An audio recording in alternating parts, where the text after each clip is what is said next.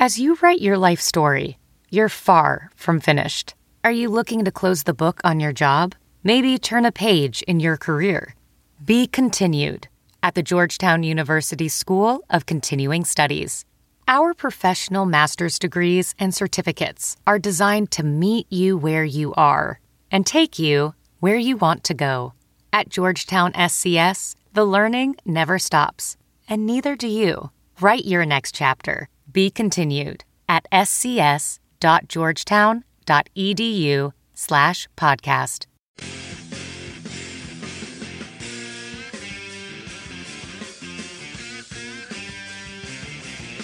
All right, welcome to the Chronic Podcast. It's the end of the week. I'm your host, Ralph Malbrough. As always, we are joined by Kevin Helf from Team Drops the Ball. Our fearless leader, Dave Cariello, is MIA. He may or may not be joining us. We'll see. Kevin, Saints play Dallas this week, and before we get into the whole Sean Payton to Dallas bullshit situation, if that's going to happen, if not, your thoughts quickly on the Saints just decimating Tampa in every which way, 41-0. Basically, my feeling is it's been said roughly everywhere else in a few different ways by quite a number of lucid people. Yourself, Wang, Juge, Dave. I mean, it's like, yeah, you know, it would have helped them in the draft to have lost, but to hell with it. Like they needed to have a good win. It was fun as hell to see, and they haven't shut out anybody in the Dome in a long time. And so for them to do that to a division rival, a team that's been going down the shitter, but so what? You still have to shut them out. And not only did Drew Brees do everything that he's been expected to do for ever and a day, essentially, but the defense played their best game of the season. Yeah, I mean, and it like I said on the podcast with Andrew earlier in the week, it was a fun day. It was great. And look, the Saints, the fan base, we just needed a fun day. I mean, they've won games this year, obviously, and they kind of pistol whipped the Raiders. But the Tampa game, it was like within 10 minutes, you were like, they're gonna just beat Tampa something fierce today, and you knew it. And I knew like 10 minutes in, I was like, Tampa's not winning the game. You didn't think they were gonna get shut out. They were to shut them out, obviously, but you could see that the Saints were just moving the ball at will, and it was fun. The dome had fun, and I think it proved to me that the Saints, they still have the talent. It's just, when they face adversity, they don't have Sean Payton, and that's why he gets paid the $8 to $10 million a year, is to deal with the adversity when it hits on the sideline, and that's where coaches make their money, And I know we always joke about Herm Edwards being kind of a clown on ESPN, but I was listening to him on Mike and Mike, Kevin, and he had said, the thing with a coach is your job is not just to coach the players, it's to coach the coaches. And he said you would be amazed at how chaotic a sideline will get when things start to go bad. And it's the coach's job to keep it together or right the ship. And he says you don't really, as a coach, you don't really do it a lot of times directly talking to the players. You do it to the assistants and tell the assistants what to do to their position. And I just think Sean Payton's a master at that. And when the shit's gone wrong on the road, Kevin, they just fall apart. Yeah, I mean, it's being I guess it just comes down to like being a leader. It doesn't mean that you're constantly micromanaging and that you're always having to get your hands dirty. It just means that it's like you can get your hands dirty, and sometimes you do, but you're wise enough to be like, okay, this guy below me needs to handle this, and I'm delegating because I'll go worry about this other thing, and Yeah, and I think today your standard office hierarchy, and except, the job requires, 70 hours, 80 hours of preparation a week? Exactly. Well, it might not require that. Coaches just might be lunatics and put that time in. But today I tweeted just for fun. I was on YouTube and I watched the 10-minute part of America's game where the Saints they were in the playoff. It was the part from the Tampa game in 2009 all the way to when they beat Minnesota. And the thing it stuck out, Sean Payton, he's getting on coaches, he's getting on Hartley for his body language. After he missed the field goal, he's basically chewing his ass out about sulking. And I think that's a big point that Sean Payton is always talking about to Drew Brees, especially. And I think Drew Brees' body language at times, Kevin, this year has been terrible. And it's just one of those little minor things that we don't necessarily think about that Sean Payton is always just harping on, and it matters. These little things really, really matter in the big picture of football. Yeah, and you bring up him chewing Garrett Hartley out, and then I remember this film, and then pumping him up. Yeah. Right, and then pumping him up right before the field goal in the NFC Championship game, telling him, you belong here. This is you've earned the right to be the guy to do this and all that kind of stuff. I mean, that's what a leader does. And I guess it's just you criticize them, but then at the same time you got to fire them up and use the same kind of tone, same kind of language, and the person knows. It's okay, this guy's A, not BSing me, and B, is going to call me out, but isn't going to completely run me down, but is going to, get on me and give me a kick to the ass when I need it. So but which brings us to the next point. The Saints face Dallas. Sean Payton, is, soon to be ex-wife, is in Dallas with his kids, so it's a natural connection. So my feeling is that the way 2012 has gone, Kevin, with all the – if the 2012 for the Saints is known for anything, it's chaos. It's just one breaking news fucking story after another. Hell, ESPN for a while had the Saints as a category on the ticker, in the spring, because every day it was something new. So part of me thinks that, if the Saints lose to Dallas, Dallas is in really good shape to make the playoffs.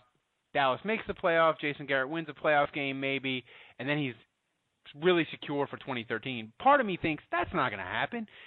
He's got to lose. He's got to miss the playoffs, and we got to deal with a month or 5 or 6 weeks of Sean Payton's going to Dallas. No, he's going to Detroit. No, he's going to wherever. Oh, he's going to coach the Albuquerque Aztecs from any given Sunday, and it's just going to be chaos, and Twitter's going to give us a heart attack. Where do you think? Nice Any Given Sunday reference, by the way. I know you like that. I had to actually. I put that in my column. I had to Google it to make sure that I got the name right because I didn't want people will never give. I don't get too many emails. Hey, great job. But if I make one little grammar fuck up or reference screw up, I get 20 emails about how I screwed it up. So I had to Google it to make sure I got it. I thought it was the New Mexico Aztecs. It's not. It's the Albuquerque Aztecs. Well, I admire you for not taking the layup and going with the Miami Sharks. No. Or whatever the hell name that was. No, it was the Miami Sharks, and it's the Pantheon Cup. Shows you how many times I've watched Any Given Sunday. Wow, you should be commended for knowing. You should be commended for knowing that much about Any Given Sunday. I've literally only seen Any Given Sunday once, and I've seen the Al Pacino speech probably 10 times. I love the Al Pacino speech. I love the Lawrence Taylor speech. Any Given Sunday is just tremendous in parts of it, and it's totally cartoon in the other part where they have the guy's eye that they scoop up off. Yeah, it's just it's tremendous in every way. I think, and one of my favorites. But as far as sports movies, but Sean Payton to Dallas. I know I hear from the one or two Saints sources that I have left that are legitimate. They're like, look, anybody in that building who's anybody knows that he's not going anywhere. But I've heard that before from people too about wide range of things, and you never know. What is your sense of how the Sean Payton contract situation is going to go? And I'm talking about not just will he re-sign with the Saints, will he go somewhere else, but how is it gonna be rocky? Is it going to be Drew Brees drawn out? How do you expect it to go? Well, okay, so I tried contacting my guy who knows a guy. My guy who knows a guy was like, man, I don't know a damn thing about what's going on that close behind the scenes because, you know, it's still a very tight ship, and it's probably going to be even tighter now that, you know, this whole bounty nonsense occurred, and, you know, I'm sure there'll be like loyalty oaths and people getting branded if Payton comes back. But my own personal belief, opinion, feeling on the matter is I think he's coming back. And he, you know, like earlier in the week we heard everything about, oh, he's going to examine his options. Like, yeah, of course he's going to examine his options. That's what you do. That's what you say. He's going to look to just try and get a nice deal out of the Saints, and they'll come to a deal. And look, if the Saints turn around and say, well, we're going to go after Goodell, that probably helps their negotiations in a sense with Payton, because why would Payton want to go to another team that isn't going to fight like the Saints would? I mean, the Saints have just as much baggage in this as Payton does. Yeah, I think the one thing. I don't know. It's just kind of how I view it, and I'm not going to sweat him leaving for anywhere. I sure as hell don't see him going to Dallas, even if Jason Garrett gets run immediately. I mean, look, I could be totally off. He could very well be the coach next year, but until he shows up at a press conference and puts that obnoxious-looking star on his head, I'm just going to be sunshine and lollipops until then. And then if that happens, then he goes on the list. Well, I think the list. The one thing that interests me about the contract negotiation and the Saints sources I have, they're not that high up. They just talk to people who talk to people who talk to people. So, you know, I never have any big cheeses. But the interesting thing that I'd like to get at, and the Saints Win blog, Eric, he got at this, which was interesting. You know, Kevin, we know that, look, Goodell voided the contract, but that contract was done a long time ago. So how long did it take the NFL to void it? When did they tell the Saints? Because it seems to me like if the NFL went back to the Saints and they said, look, this, you know, a couple of weeks after they submitted it, and they said, hey, look, this contract's no good, I don't understand why the Saints would have known that and waited so long to get the contract done. Because even if, you know, let's say they didn't have any expectation when Sean Payton signed the deal that all the bounty stuff was going to come down the pike, I would think just Sean Payton, if he signed the contract and then 2 weeks later the NFL would have said, hey, the contract's void, I would think at that point Sean Payton would have been like, look, okay, they voided it, we got to rework it, but I want my freaking contract done, you know? So there's a lot of like unanswered questions about the contract situation that aren't like opinion based, it's just fact based. Hey, when did the NFL void it? Why did it take so long? When did the Saints find out? And the one thing that my Saints source did tell me was that Benson is pissed off royally about the Sean Payton contract situation and the league. And to me, in my time covering the Saints, Kevin, that makes perfect sense, because when I covered it under Buddy D and Kenny Wilkerson, look, I know it's going on 7-8 years ago, but the one thing about Benson is he's worth $1 billion. He's a ruthless old cranky bastard, and he knows how to make money, he knows how to keep money, and if you fuck with his money, he gets mad. And to me, if he sees Sean Payton might leave or there's a possibility to leave, his first instinct is going to be, I've had 7 years of sellouts. I got Sweet Soul. I got everything I've ever wanted the Saints to be. I'm maximizing revenues out the wazoo, and it's directly related to that guy on the sideline, and the NFL's trying to fuck it up. I'm going to the mattresses. Yeah, I mean, his entire. You okay? Yeah. Okay. I mean, his entire legacy has essentially been a rewrite since 2006. I mean, if you'd have told people, I have, and I'm completely ripping off a joke told in Brooklyn in the 1960s, I believe, maybe the 50s. If you'd have had a room with Tom Benson, Saddam Hussein, and I don't know, pick some other jackass that was alive in 2005. Gaddafi. And who? Gaddafi. And Gaddafi, yeah, there you go. If you got a room with Benson, Gaddafi, and Hussein in it, and you get a gun with 2 bullets, people in the GNO, they're going to shoot Tom Benson twice. I mean, that was his legacy in 2000. That was Tom Benson's story in 2005. Yeah. And I mean, shit. His rewrite went even faster than that. It was 2009. I mean, when they handed him the Hallis Trophy, he was cheered. You know, I mean, he borderline beloved. He bought the fucking Hornets. Right. I mean, and he he's bought got the a Hornets, and everybody, and not only, I mean, everybody was 100% behind it. Yeah. I mean that's what blew, like, it just, like, that. How did something like that happen? Well, you find a gem of a coach in Sean Payton. You get a quarterback essentially off the junk pile who turns out to still operate as good as he did, and in fact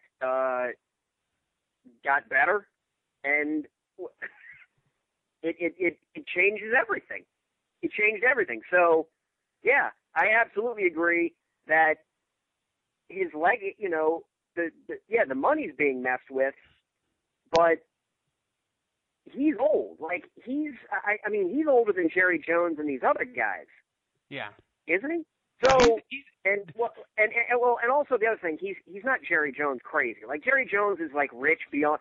I think Jerry Jones is richer than Tom Benson, but Jerry Jones is, like, obnoxious and obnoxiously wealthy. Yeah. Well, the thing about yeah. And I just sort of look at it like it's a mortality thing. Like, I've been saying it's a mortality thing since 2009. Yeah. Like, nobody wants to die with a shitty legacy. Yeah. No matter how selfish you are, it's like everybody wants to do something for someone before they croak.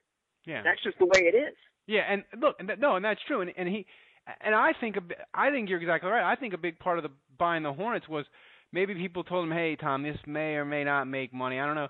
And I think a part of the Hornets, he was like, "You know what? I'm 80-something years old. Fuck it. I'm going to buy the Hornets, and they'll be here when I'm dead in maybe 5 or 10 years or whatever. And you know what?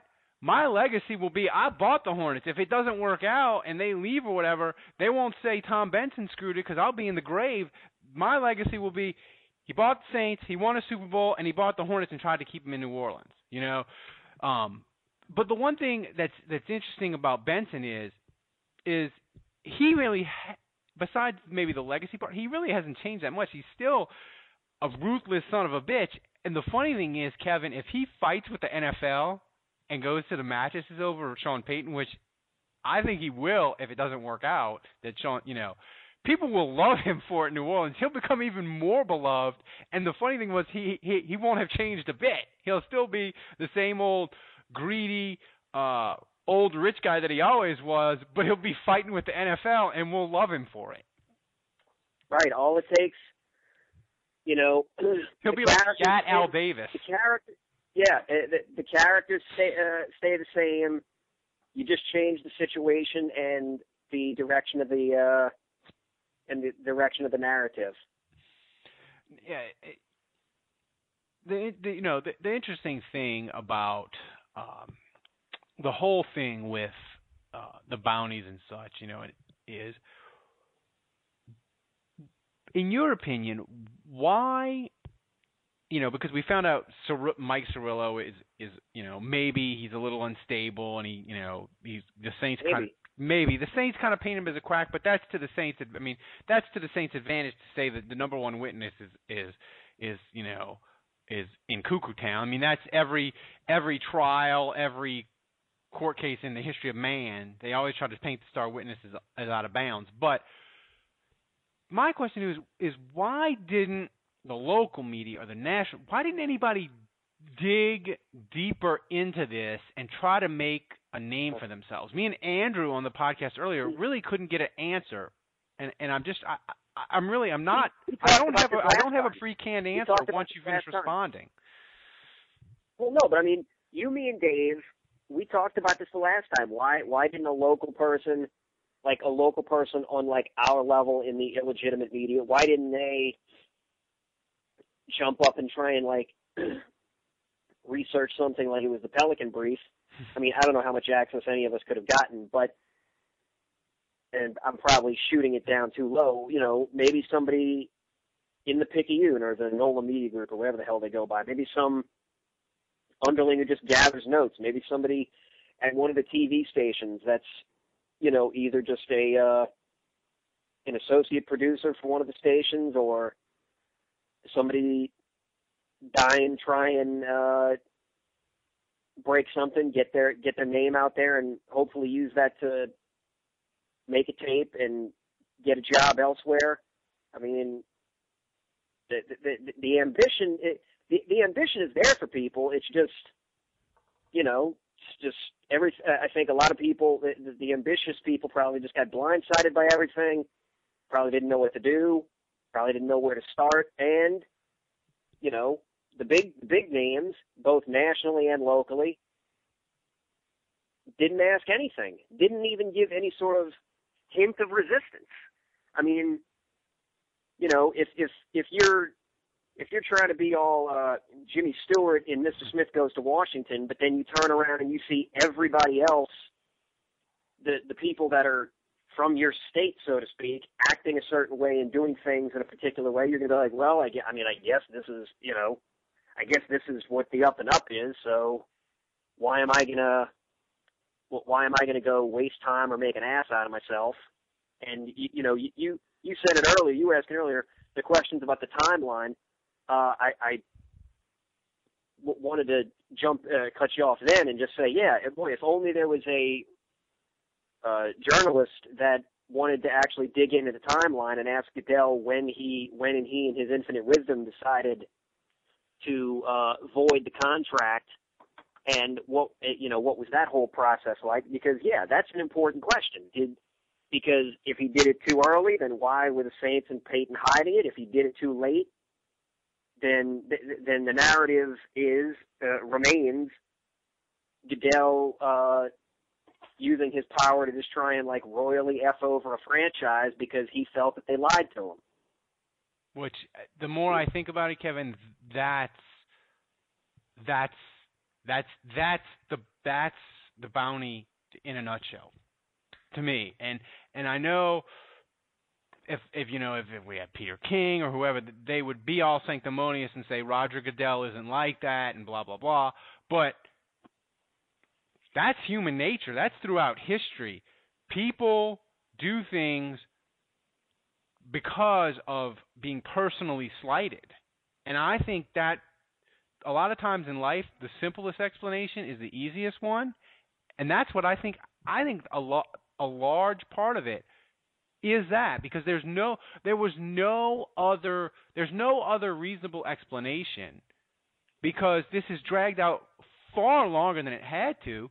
He could have said, Sean Payton, you lied to me, $500,000 fine, 2-game suspension. Vilma, for, and it could have been wrapped up, but he had to go nuclear, and I think it's because it was personal.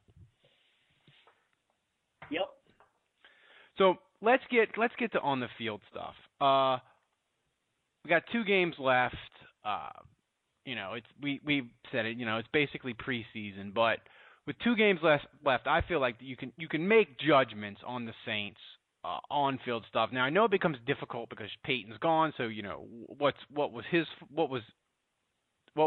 failed because Peyton wasn't around, and what failed just because it failed. So as you look back at the 2012 season, what position, not Drew Brees related, not quarterback, what position disappointed you the most?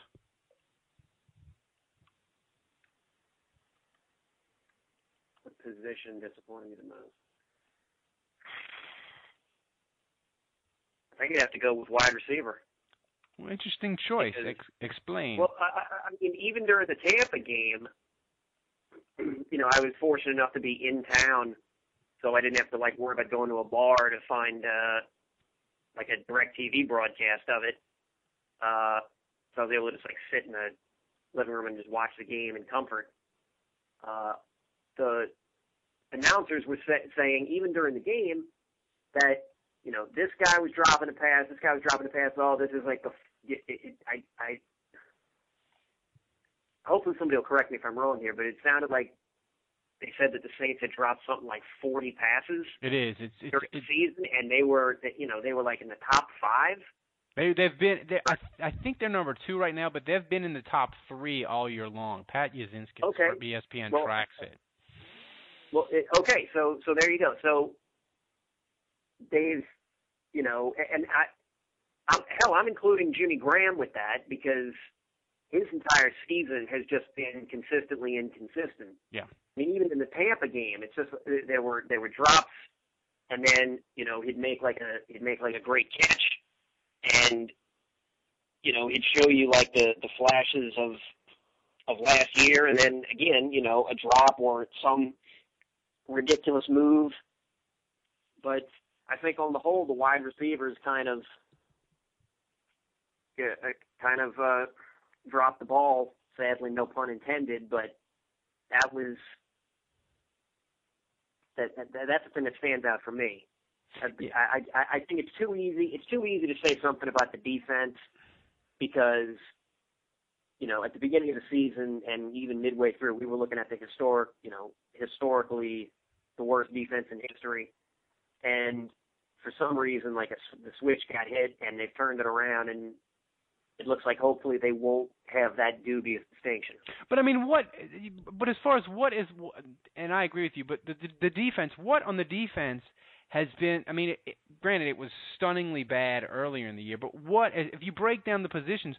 What of the positions has done something so horrendous that you were stunned by it? I mean, Malcolm Jenkins and Roman Harper, Exhibit A, the playoff game last year, you knew at times they could be awful. The defensive line hasn't really generated much of a pass rush, just the front 4 since 2009 when Will Smith had double-digit sacks. So you can't say that's really a shock that's disappointing. The linebackers, you could say was disappointing because we didn't really get I could say you didn't really get a true evaluation of it. Curtis Lofton was everything the Saints had hoped for, but Hawthorne got injured. Chamberlain blew out his knee in the preseason. So you could say, well, it's disappointing in the fact that we didn't really get a true sense of how good it could have been, So that would, the linebackers would be my choice, which it's a combination of performance and injuries. But Kevin, all off season when we weren't talking about bounties, we were talking about, oh my God, they upgraded the linebackers. They're gonna be good. This is gonna be fantastic. And Curtis Lofton delivered, but Hawthorne and Chamberlain didn't because of injuries. And I think to me that's the most disappointing thing. Now, the disappointment, nothing you can do about it, but disappointment is disappointment. Yeah. Agreed. And the thing is, me and Dave talked. Me and Andrew talked about it. The safeties looked Caduce and Reginald Bush, Raphael Bush, sorry, looked really good against Tampa, and Andrew said they've got to put good games, 2 more good games back to back before he will say, hey, I'm willing to go into 2013 with this group and sort of let it sort itself out, and the Saints don't need to add anybody.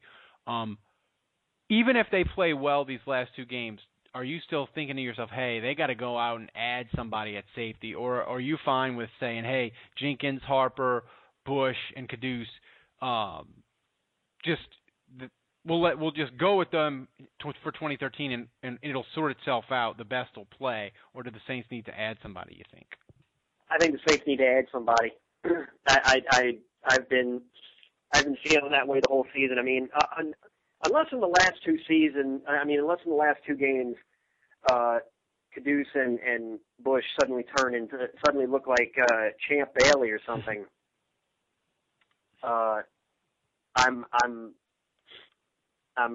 still saying they need to go. The Saints need to focus on the secondary, and add somebody. If they play okay, you could probably talk me into saying they have a greater need elsewhere, but I still think the secondary is something they either have to look at in the draft, maybe the second round. But I think if you convinced me that they need to focus on the defensive line to get like a pure pass rusher or something, I could be talked into going that route, and then maybe go secondary in the second or third round. Somebody that could start, somebody that could put pressure on the guys already on the roster. Yeah, I mean, speaking of offseason, if Goodell, he did mention, look, he will revisit the second-round pick, and I think it's at least a 50-50 shot that they get it back. But if they don't get it back, and they only have that first-round pick, boy, Kevin, that puts a lot of pressure on them, because then you have a first-round pick, and you don't pick again until the third round. So you've really, really got to nail that first-round pick, because you can't say. Whereas if you have that second-round pick, the Saints can say, hey, look, they got a defensive lineman and a really highly rated offensive tackle that we didn't think was going to be there.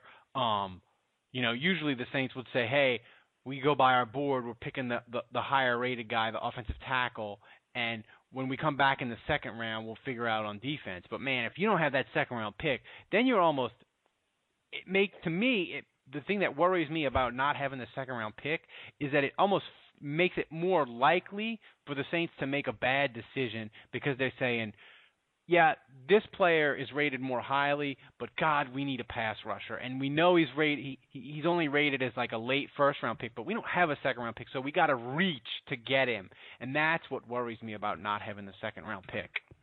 Well, my question, I guess I just have a question that could the Saints, assuming Goodell doesn't give the second-round pick back, could the Saints trade the first-round pick to drop down into the second round and pick up another pick? Sure they could. Okay. Because, I mean, part of it, like, I'm one of those, stockpile picks kind of guys, and actually use them. Don't keep trading them away like, the damn Patriots have done. But,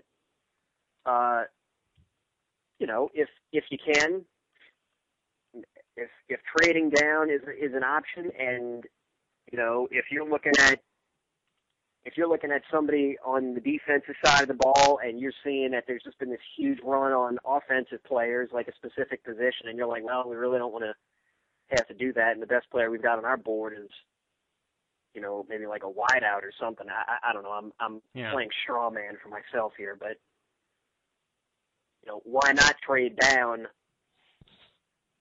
and get something else out of it? Well, if you trade down, though, I mean, it's not me being devil's advocate, but if let's say the Saints split their last 2 games, so that makes them 7-9.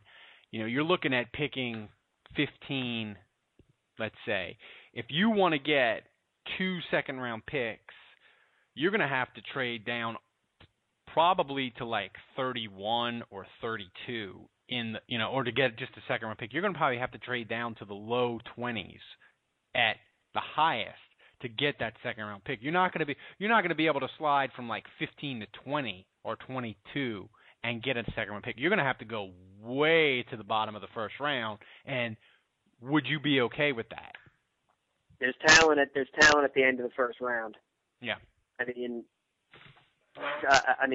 When there was only 30, if I remember right, when there was only 30 teams in the draft, Drew Brees was drafted at the top of the second round. So technically, he would have been at the end of the first if there was a 32-team league at the time.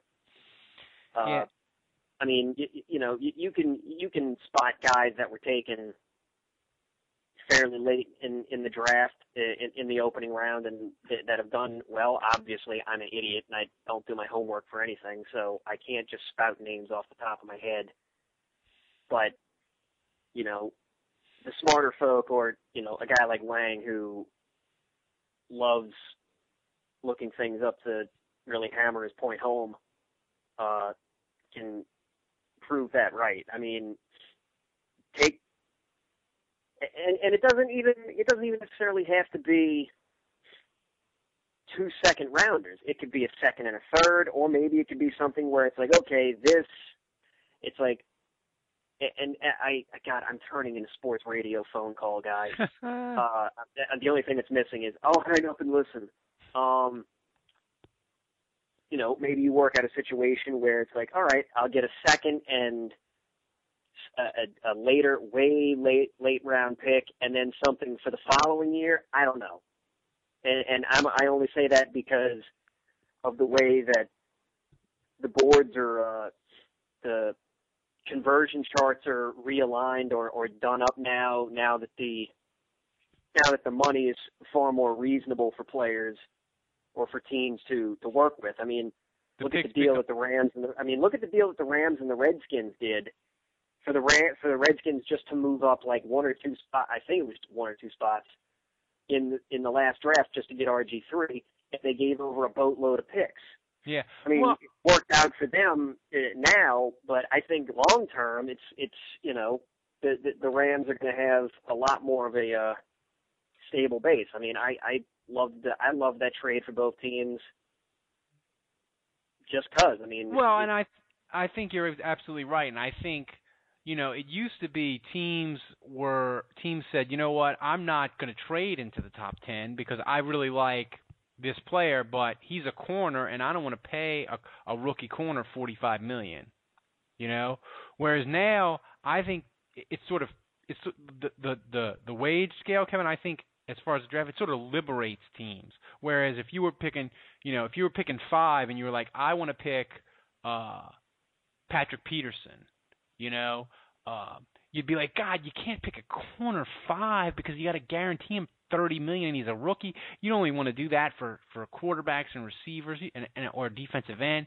But now it's just like he's making 4 years. He's going to make 4 years, $20 million. He's the best player. We're picking him at 6, and he's a tight end. We don't give a shit. And I think that liberates teams, and it also sort of frees teams to say, like Dallas did last year. They're like, we want Mo Claiborne. We're moving up to 7 to get him, and they just do it. And I think, like you said, that could really help the Saints because they'll be picking at 14, 15. You could have a team say, hey, you know what, that whatever NC State quarterback that's supposedly hot or whoever, they say, you know what, we want him. We're moving up. Saints, here's pick 30, and we'll give you a second-round pick. And they just do it because they're not worried about the guaranteed money. Yeah, I just blurred. Yeah, I've been nodding my head. I'm like, yeah. We need controversy, but I think we're just kind of, I think this year, Kevin, it's been exhausting, and to me, it's been the most frustrating Saints year probably since, I want to say, I forget the year, but it was the year that the Saints 2002. It was the year they were 9-4, and they collapsed the last month of Jim Haslett, where you could like feel the collapse coming, even though they were winning. It was like this very frustrating year, and they barely missed out on plays. To me, this year has been as frustrating as that, and it's even more frustrating to me than the Katrina year. You're just like, it's fucking Katrina. It just, it's done. Whatever. You don't even really. It didn't even really matter. But this year, to me, it's been so frustrating and exhausting because of the bounty stuff and because we feel like we had a prime year of Drew Brees yanked away from it. And it's the end. And kind of part of me just wants it's like, just get here and get over with. Yeah. But again, I'm just nodding my head grimly. I'm just like, yeah. That said, Kevin, and I think this theory will get you maybe fired up, but we'll see. My theory is the Saints are going to win on Sunday. And look, the Saints are still mathematically alive for the playoffs. And I know you're probably going, Ralph, it's not going to happen. It's insanity. But listen, I don't think the Saints are making the playoffs. But if they beat Dallas, all that has to happen for them to stay alive is Okay, for one more week is the Giants need to lose in Baltimore, which, granted, Baltimore's in a free fall, but so is the Giants. Minnesota needs to lose to Houston, in Houston. That's doable. And those are the 12 o'clock games. So those two things are very, very doable, I think. So you could have Minnesota lose, and you could have the Giants lose, and you could have the Saints win. And then all Saints fans, we will be subjected to the torture that is the Arizona Cardinals, because for the Saints to stay alive one more week, the Bears would need to lose in Arizona. And I just see all Saints fans watching the Arizona Cardinals play the Bears, knowing that if Arizona wins, the Saints are alive one more week, and having to be subjected to rooting for Arizona, who literally does not have an NFL quality quarterback on their roster, and will have to sit through 3 hours of that, and that will be the final torture of 2012 for Saints fans. Yeah.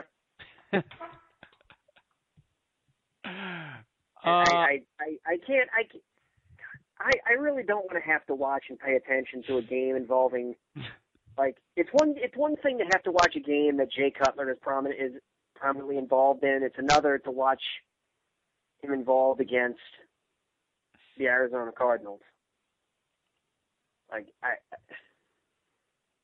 It's just, oh God.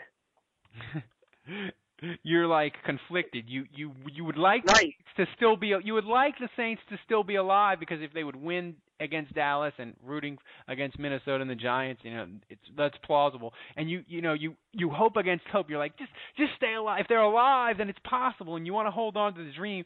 But another part of you is like, in order to hold on to the dream, I've got to watch Jay Cutler's sulky face versus the Arizona Cardinals, who don't have a quarterback, and I have to suffer. And if Arizona some kind of way pulls off the win, it will be an agonizing it'll be like 3 hours at the dentist. Yeah, and without the gas.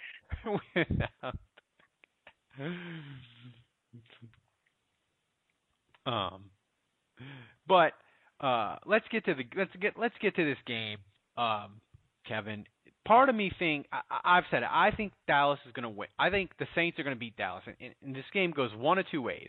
Either the Saints have another game like they did against Tampa, where nothing really goes wrong, so they have nice, smooth sailing, and they don't really need, when everything goes right, they don't really need Sean Payton on the sideline. They did, like Tampa, nothing went wrong in that game. Everything was just nice, smooth sailing. I think there's a potential for that to happen, or Tony Romo and Jason Garrett have serious derp, and either Tony Romo does something horrible at the end of the game, or Jason Garrett has a coaching clock gaffe that is so horrendous, Jerry Jones fires him before he reaches midfield to shake hands with Joe Vitt. But either of those scenarios, the Saints are going to win. So I'm predicting 38-35 Saints. How do you see it going?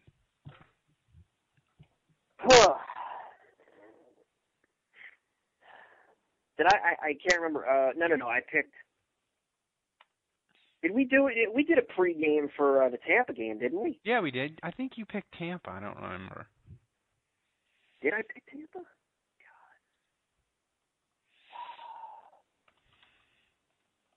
Maybe I should pick Dallas in that case. I'm totally going to be that jackass. I tell you what, I'll say Dallas 24, Saints 20. And look, if the game goes the other way and it ends up being like Saints 30, Dallas 13, I'll happily call in and everybody can laugh. Well, I haven't picked the Saints game right in a month in my column. Well, there you go. So, but I don't want to. I hate to do that and just say, oh, I'm picking against the Saints because I'm on a losing streak. Whenever I pick them, they lose. No, the thing is in my columns, not that I'm some sort of purity or whatever, but I try to pick the game. I try to pick the game as I think it's going to go, and I really think the Saints are going to win. So, well, since I don't have a column in the legitimate media, I am not honor bound to that sort of a standard. So I will pick Dallas with the thought that let me see if this magic runs another week and it backfires. So I'll pick Dallas to win by 4. All right, Kevin. And on that note, I guess we'll wrap it up. We've only got a couple more weeks. So for Kevin, for the MIA Dave, I'm Ralph Marlboro.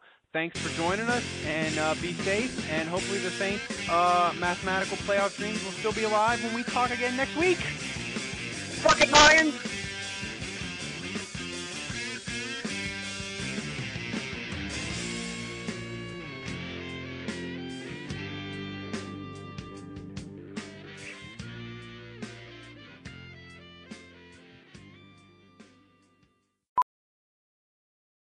Welding instructor Alex DeClaire knows VR training platforms like Forge FX help students master their skills. There's a big learning curve with welding. Virtual reality simulates that exact muscle memory that they need. Learn more at meta.com/metaverseimpact. Hey, it's Kaylee Cuoco for Priceline. Ready to go to your happy place for a happy price? Well, why didn't you say so? Just download the Priceline app right now and save up to 60% on hotels. So whether it's Cousin Kevin's Kazoo Concert in Kansas City, go Kevin, or Becky's Bachelorette Bash in Bermuda, you never have to miss a trip ever again. So download the Priceline app today. Your savings are waiting. Go to your happy place for a happy price. Go to your happy price, Priceline. Welding instructor Alex DeClaire knows firsthand how VR training platforms like Forge FX can help meet the demand for skilled workers. Anywhere you go look, there's going to be a shortage of welders. VR training can help welding students learn the skills they need to begin and advance in their career. The beauty of virtual reality is it simulates that exact muscle memory that they need. Explore more stories like Alex's at meta.com/metaverseimpact. CarMax is putting peace of mind back in car shopping by putting you in the driver's seat to find a ride that's right for you. Because at CarMax, we believe you shouldn't just settle for a car. You should love your car. That's why every car we sell is CarMax certified quality, so you can be sure with upfront pricing that's the same for every customer. So don't settle. Find love at first drive and start shopping now at CarMax.com. CarMax, the way car buying should be.